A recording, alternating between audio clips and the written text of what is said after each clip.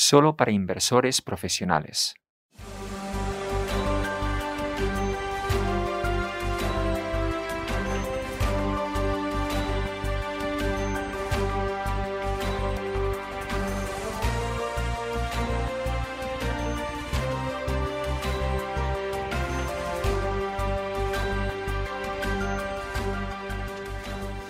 Hello, good Buenos morning. días. It's Ha llegado el momento de nuestro Morning Expresso semanal. Es miércoles 9 de septiembre y, como siempre, tenemos traducción simultánea.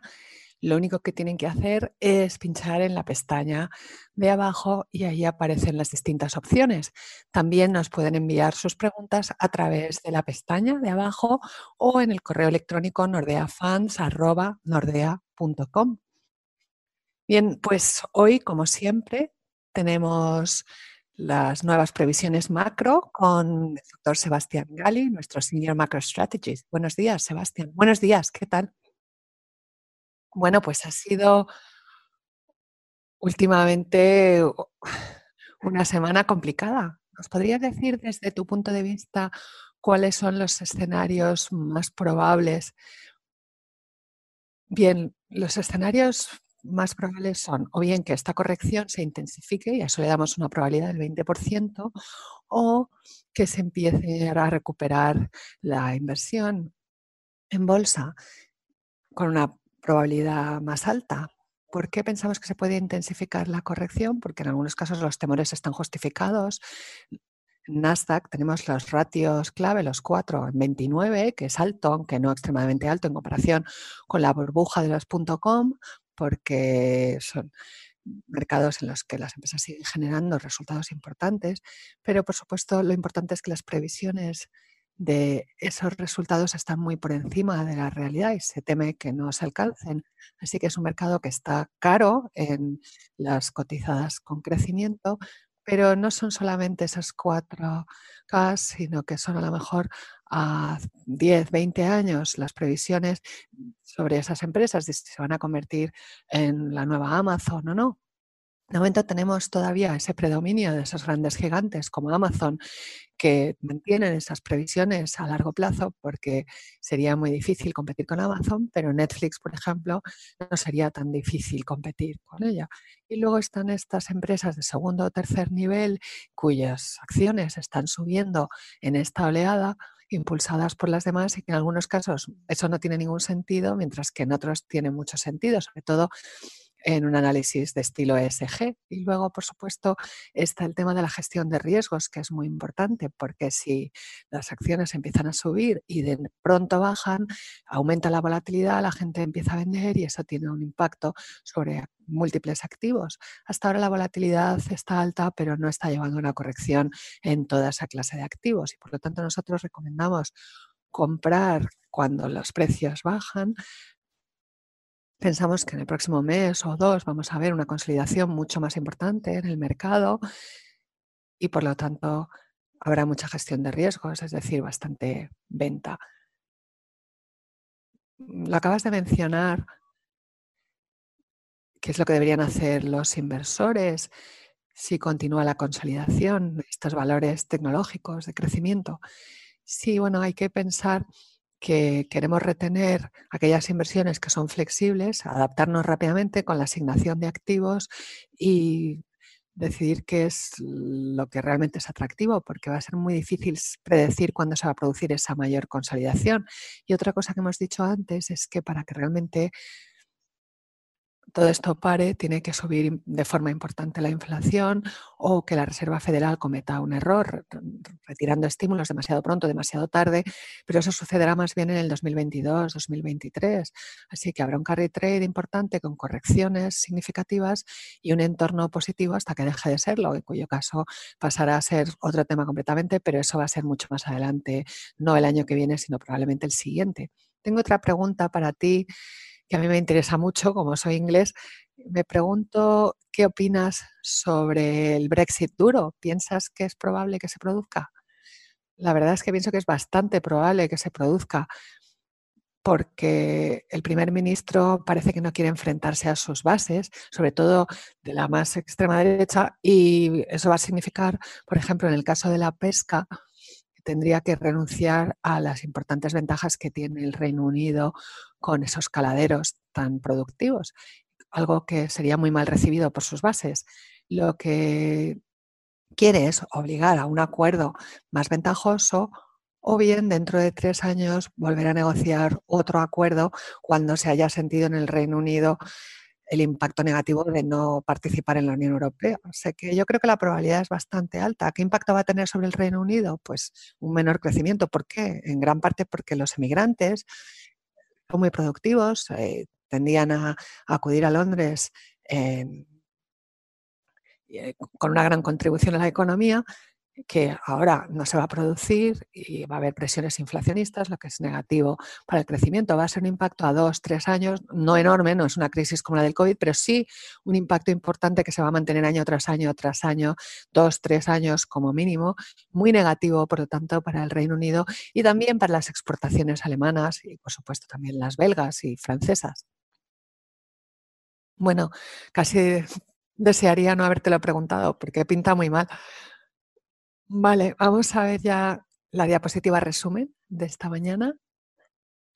Así que, en primer lugar, esperamos que haya una corrección de las valoraciones de las empresas de crecimiento en septiembre y octubre y quizás alguna oportunidad de comprar en esas bajadas, pero con muchas precauciones. Efectivamente, ese es un mensaje clave porque todas van a caer a la vez, pero luego en la corrección no van a subir todas necesariamente a la vez y por lo tanto el análisis de las carteras y de las empresas y sectores específicos y de las tendencias económicas va a ser muy importante porque es fácil cuando hay un carry trade, pero es mucho más complicado cuando el entorno es más complejo.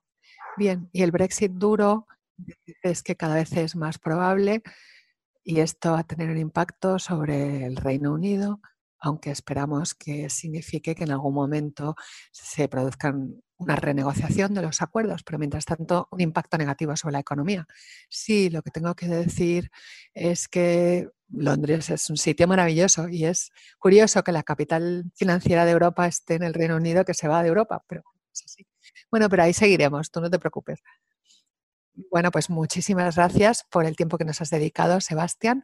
Esperamos verte la semana que viene. Y ahora ya pasamos a la segunda parte de Morning Expresso, en la que voy a hablar con un segundo doctor, el doctor Klaus Born, que es miembro de nuestro equipo multi-asset, multiactivo en Copenhague y que es el cogestor del Global Stable Equity Strategy. Buenos días, Klaus. Buenos días. Buenos días, Paul. ¿Qué tal? ¿Cómo estás? Muy bien, ¿y tú? Muy bien, también, gracias. Bien, Klaus, tú eres actuario y de hecho conociste a Asbjørn Trolle Hansen, que es el responsable del equipo multi-asset antes de entrar en Nordea. ¿Nos puedes hablar un poco de eso? Sí, es verdad que conozco a Asbjørn desde hace mucho tiempo y de hecho compartimos oficina en los 90 cuando estábamos estudiando el doctorado y entonces ya pensamos en trabajar juntos algún día y esa oportunidad surgió en el 2004. Asbjørn volvía de Londres y yo trabajaba entonces en McKinsey y Nordea necesitaba a alguien para crear el equipo multiactivos y fue la oportunidad para nosotros de volver a trabajar juntos y de asumir la responsabilidad de esos fondos en Nordea. También entonces, en el 2004-2005, cuando creamos el equipo multi-asset, queríamos crear nuevas estrategias, incluyendo esta de bajo riesgo de la que vamos a hablar hoy. Muy bien, Klaus, pues voy a ir directamente al tema que probablemente sea el más difícil, porque hemos visto cómo estas estrategias de baja volatilidad y menor riesgo han tenido rentabilidades bajas en los últimos años, mientras que otras han tenido grandísimas rentabilidades, lo que significa que no hemos visto el tipo de protección que esperábamos de estas carteras, de estos fondos, sobre todo en la reciente crisis. ¿Nos podrías explicar por qué ha sido así? Sí, Paul, es totalmente cierto que sobre todo este año ha habido menos protección y esa ha sido una gran decepción para muchos inversores en este sector de la baja volatilidad. Si pensamos en las tendencias, básicamente estos tipos de acciones nos dan protección cuando hay crisis, cuando hay caídas generalizadas. Estas te suelen proteger y luego en las recuperaciones, como después de las elecciones americanas, suben menos que otras, pero eso es lo normal. Pero cuando hay crisis como ahora, como has visto con el coronavirus o en la crisis anterior, uno espera una cierta protección de este tipo de estrategia de inversión, pero no ha sido así. Si ves la curva, vemos la gráfica con las rentabilidades hasta la fecha, vemos que aunque ahora han subido las bolsas casi un 5%, las de volatilidad mínima siguen estando bajas. Y esto lo vemos sobre todo en el periodo específico de caídas por el coronavirus, cuando cayó el mercado casi un 30% y sin embargo no nos dieron la protección que esperábamos estas inversiones de volatilidad mínima. Pero yo creo que es lógico si analizamos la naturaleza de esta crisis, porque no es la típica crisis motivada por una caída de la demanda, porque caiga la demanda en los mercados y por eso caigan las valoraciones. Ha tenido más que ver con la imposibilidad de operar de las empresas en determinados sectores. En esta crisis ha habido una gran diferencia entre las empresas que han podido seguir operando a pesar de que la gente estuviese confinada y otras empresas que se han visto obligadas a interrumpir sus actividades, cerrar y que no han podido seguir funcionando, aunque hubiera demanda. Y por lo tanto, ha habido estas grandes diferencias entre los resultados de las empresas y la evolución de sus acciones. Y vemos empresas como Netflix, donde ha habido un impacto positivo de esta crisis y luego estas otras empresas que han tenido que cerrar, como las empresas de cruceros y las líneas aéreas que han tenido que reducir su actividad. Así que ha sido una crisis que no es la típica crisis impulsada por una caída de la demanda y por eso ha habido este comportamiento un poco inusual en comparación con una recesión o una crisis tradicional. Y siguiendo con esta idea, ha habido un interés creciente en empresas con esta combinación en las que las ha favorecido el confinamiento y luego la recuperación del crecimiento, que han subido muchísimo. Hay estas tecnológicas que hemos visto que se han beneficiado muchísimo por ambas tendencias, el confinamiento, pero también la recuperación del crecimiento, y eso lo hemos visto con esas subidas del 23% de algunos índices. Bien, Klaus, ahora ya nos has explicado por qué han caído, pero stable equities tampoco se han recuperado este año después de esas subidas que hemos visto después de marzo. Así que, bueno, como decías, en realidad es que las subidas de las bolsas se han debido a las grandes subidas de solo unos pocos valores, mientras que el resto han seguido bajos. Sí, eso es así. De hecho, además de las dos cosas que explicaba sobre empresas impactadas por el confinamiento, hay además el tema de la concentración en los mercados, con esas grandes empresas que se han beneficiado de los confinamientos y el interés continuado de los inversores por las tecnológicas. Y en esta diapositiva vemos la estrategia Stable Equities, que en agosto cayó como un 5,9%, cuando las bolsas subían un 4%.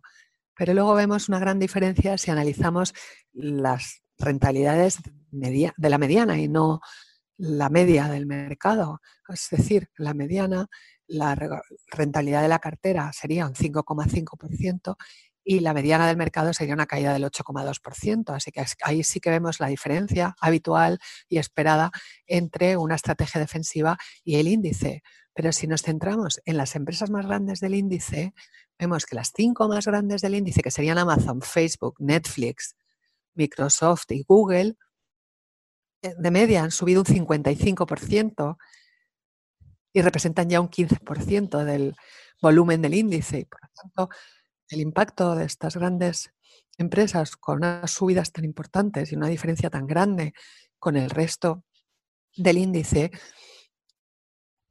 ha sesgado el análisis. Ya vimos ese efecto de concentración que se debe a esas pocas empresas, como creo que todos sabemos. Sí, de hecho, además está el riesgo, porque el riesgo cuando los ratios PE son más altos hacen que estas empresas tengan que tener una ejecución perfecta, como decía Sebastián hace un momento, no solamente el próximo trimestre, sino durante años, mucho más allá de probablemente nuestra capacidad de prever esa evolución. Es decir, que hay un riesgo que se está acumulando también en esas inversiones en esas empresas. Es así, hay un par de empresas que vemos aquí en esta diapositiva eh, donde vemos esa evolución que ha sido espectacular. Aquí tenemos a Amazon, Facebook, Netflix y vemos cómo han subido sus resultados a empresas que no son muy maduras, que no tenían una trayectoria muy larga de resultados estables, pero que ahora han empezado a generarlos y que han surgido grandísimas expectativas sobre su futuro. Pero también hay mucha incertidumbre en cuanto a cuál va a ser la evolución de esos resultados. Y además las valoraciones están altísimas, con ratios que están en 27 para Facebook por algunos de sus problemas regulatorios, pero para Amazon y Netflix están como en 60, es decir, que pagas unos múltiplos altísimos por esas previsiones de crecimiento de los resultados y nosotros no las incluimos en nuestra estrategia porque nos interesan empresas que tengan trayectorias de generación de resultados más moderados durante periodos muy prolongados y que no estén tan caras. No digo que no haya que invertir en Amazon, en Facebook o en Netflix, es simplemente que de media pensamos que este tipo de empresas ahora están cotizando a múltiplos demasiado altos o que las previsiones son demasiado altas con relación a lo que realmente pensamos que van a generar en el futuro.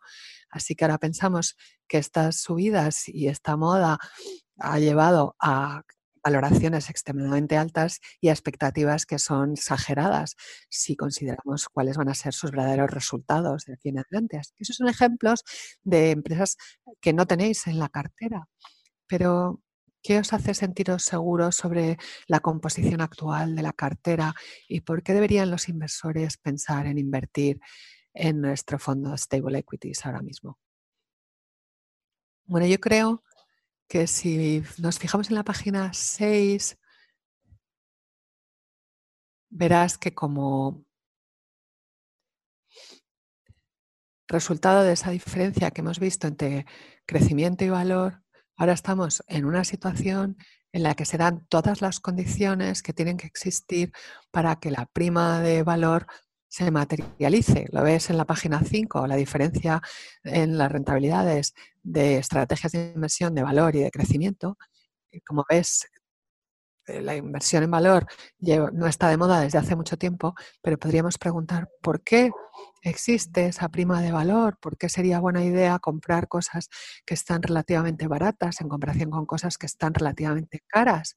Y el motivo de eso es que cuando las cosas en el mercado no están de moda, cuando hay empresas cuyas acciones no están de moda, tienden a estar muy baratas. Y por otra parte, cuando están demasiado caras las empresas de crecimiento, se generan expectativas, como he dicho, muy altas, se ponen muy caras y eso genera oportunidades de comprar estas empresas que son muy sólidas y que, y que están baratas porque ahora mismo no están de moda entre los inversores. Y eso lo estamos viendo ahora en el mercado, un entorno en el que el mercado lleva centrado en esas tecnológicas, en esas empresas de moda muchísimo tiempo, cuyas valoraciones están altísimas. Y hay un grupo de empresas que resultan más aburridas, que no están de moda, que son menos glamurosas ahora mismo y que están muy baratas. Y es ahí precisamente donde nosotros buscamos inversiones interesantes para nuestra cartera de stable. Y pensamos que son interesantes y atractivas. Lo vamos a ver en la página 6, donde tenemos una explicación de cómo ha estado evolucionando la rentabilidad y el pago de dividendos de nuestra cartera en comparación con el índice. A la izquierda, en azul claro, tenemos la rentabilidad por dividendo de las empresas de la cartera con relación al índice. Y si vemos la evolución del 19 al 21, vemos que van a seguir creciendo tanto la rentabilidad general como la rentabilidad por dividendo a lo largo de todo este tiempo, mientras que el índice es levemente negativo. Así que son empresas que están siendo ignoradas porque no tienen unas previsiones de crecimiento exageradas, pero en comparación con la media del mercado sí que siguen teniendo un crecimiento estable de sus resultados. Y como hay poco interés en ellas, hay unas valoraciones muy atractivas con relación al mercado. Una diferencia que está ahora en un máximo y por lo tanto pensamos que hay una magnífica oportunidad de capturar esa prima de valor. No pensamos que se vayan a mantener esas valoraciones bajas por ese elemento de estabilidad y de calidad que tenemos en la cartera, porque buscamos la estabilidad y la calidad de los resultados y por lo tanto minimizamos el riesgo de invertir en valores porque estén baratos pero que luego nunca suben. Así que tenemos una estabilidad de los resultados y valoraciones además muy atractivas después de un periodo en el que se ha mantenido esta tendencia y por eso están en precios muy atractivos. Estamos hablando de valor, pero no sois inversores en valor específicamente. Es decir, el tipo de empresas que tenéis en la cartera serían large caps en general, pero no invertir solo porque estén baratas. Warren Buffett, que es uno de los inversores de valor más conocidos, acaba de cumplir los 90 y parece que ahora a él le cuesta encontrar empresas en las que invertir. ¿A vosotros os está costando también? No, la verdad es que no nos está costando encontrar empresas ahora mismo, pero sí que es muy importante cuando buscas valor, porque es verdad que hay muchas cosas que están muy baratas en el mercado, pero es por algo. Para que una estrategia de valor funcione en este contexto, es importante, por supuesto, ese análisis de profundidad del balance del negocio de la empresa y nuestro proceso no solamente consiste en comprar con valoraciones interesantes, sino en encontrar empresas de calidad, estables, con transparencia y cuando las encuentras, identificar las mejores de ese universo en cuanto a las valoraciones de sus acciones. Y cuando analizas de esa manera, el riesgo de que acabes teniendo poca rentabilidad es mucho menor. A nosotros nos parece una buena combinación de estas dos estrategias la que nos permite encontrar muy buenas oportunidades en el mercado. ¿Y has visto un cambio en el tipo de empresas que incluís en la cartera en los últimos años? Bueno, sí, yo creo que una de las principales diferencias, probablemente en comparación con cuando estamos hace 15 años, sería en el sector tecnológico, porque cuando empezamos en el 2005 pasamos por esa burbuja de las .com y hubo muchas empresas con modelos de negocio menos maduros que sufrieron el impacto. Ahora, sin embargo, 15 años después, muchas de estas empresas han madurado y no me refiero a Amazon y a Netflix, me refiero más bien a las empresas un poco a lo mejor más aburridas, de crecimiento más moderado, como Oracle, Cisco, IBM, es decir, empresas más maduras, de menor crecimiento, pero mayor dividendo en el sector tecnológico, que claramente es un sector que ha pasado por una importante transición en los 15 años desde que creamos el fondo. Y has dicho que lleváis mucho tiempo con esta estrategia. ¿Hay algo en el proceso de inversión que haya cambiado a lo largo de los años? Seguimos introduciendo nuevas herramientas y nuevos elementos y modelos, pero yo creo que las características esenciales de la estrategia, que es establecer esos requisitos de estabilidad, de solidez, los mantenemos porque estamos vendiendo un producto que tiene que tener esas características específicas. Y es verdad que este año hemos tenido menor rentabilidad porque ha habido tanto interés por las empresas de fuerte crecimiento y ese es el estilo de inversión que se lleva, que tiene sus características y el nuestro es diferente. Y aunque ahora haya aportado menos protección en esta crisis de lo habitual en las crisis, yo creo que los motivos están claros y una vez que entremos en un contexto de una crisis más tradicional, con una caída de la demanda, etcétera, estoy seguro de que sí que veremos esa protección. Bien, pues la última pregunta es la pregunta del $1.000.000, que a lo mejor es difícil contestar, pero la voy a plantear de todas formas.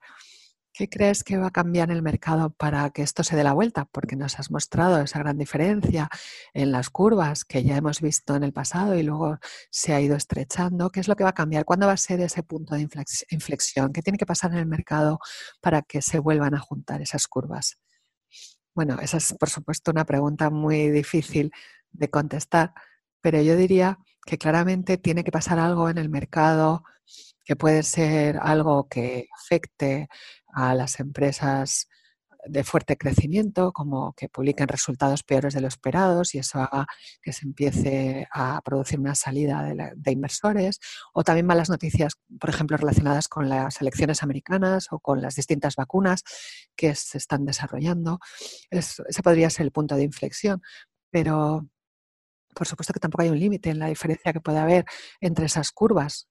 No hay un límite establecido, no se puede decir que cuando llegue a tal punto se da la vuelta, pero pensando en oportunidades a largo plazo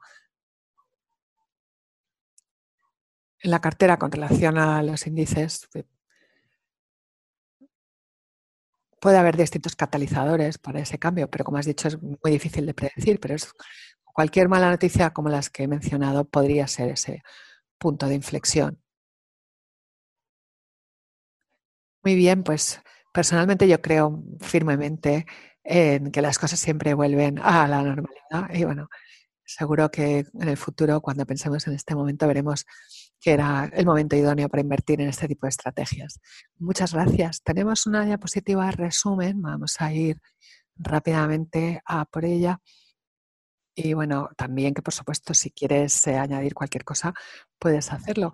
Como hemos visto en Defensive Equities, en los valores defensivos, los resultados han sido pobres este año, algo muy poco habitual en las crisis, porque esas grandes tecnológicas, como decíamos, dominan el mercado. El otro día decíamos en broma que en vez de ser el S&P 500, ahora es el S&P 5, pero aún así hay oportunidades atractivas en las empresas de las carteras de Defensive Equity para inversores a largo plazo y que ahora mismo los precios están muy, muy atractivos. Y bueno, repetir que tenemos un proceso de análisis y de creación de estas carteras muy robusto, muy demostrado, que se ha prolongado ya durante muchos años y esta combinación de bajo riesgo y de valor da mucha tranquilidad a los inversores. ¿Algo que añadir antes de que terminemos la charla de hoy? Bueno, simplemente reiterar que yo creo que sigue siendo interesante reforzar por qué existe la prima de valor. Y existe porque hay empresas que no están de moda, que están siendo ignoradas y al mismo tiempo otras para las que existen expectativas excesivas y que están carísimas. Y nosotros pensamos que tenemos en la cartera empresas que tienen previsiones de crecimiento muy interesantes, pero que el mercado está ignorando mientras sigue pagando precios más y más altos por estas otras empresas. Y pensamos que ese es exactamente el entorno en el que hay una oportunidad muy grande para que se materialice esa prima de valor. Aunque por supuesto que no se puede equivocar y hay que tener cuidado, pero si te centras en el análisis de la calidad y estabilidad, como hacemos nosotros, puedes evitar ese riesgo. Y tenemos ahora mismo un fondo con una cartera de inversión con una rentabilidad potencial enorme y esta prima de bajo riesgo la vemos muy claramente. Muy bien, pues con eso vamos a terminar. Muchísimas gracias por estar con nosotros hoy, Klaus. Y por supuesto que es importante explicar estas cosas, sobre todo ahora cuando estamos pasando por una fase más difícil en los mercados. Es muy interesante que nos puedas explicar lo que está pasando. Muchísimas gracias por dedicarnos este rato. La semana que viene voy a estar hablando de transición energética climática y ESG con Hermín Parque y Micaela Zirachva. Y mientras tanto, si quieren ver las grabaciones de sesiones anteriores, pueden verlo en nuestro microsite en nordea.lu y allí encontrarán también preguntas y respuestas y podcasts y muchas cosas con las que entretenerse. Eso es todo. Nos vemos el miércoles que viene.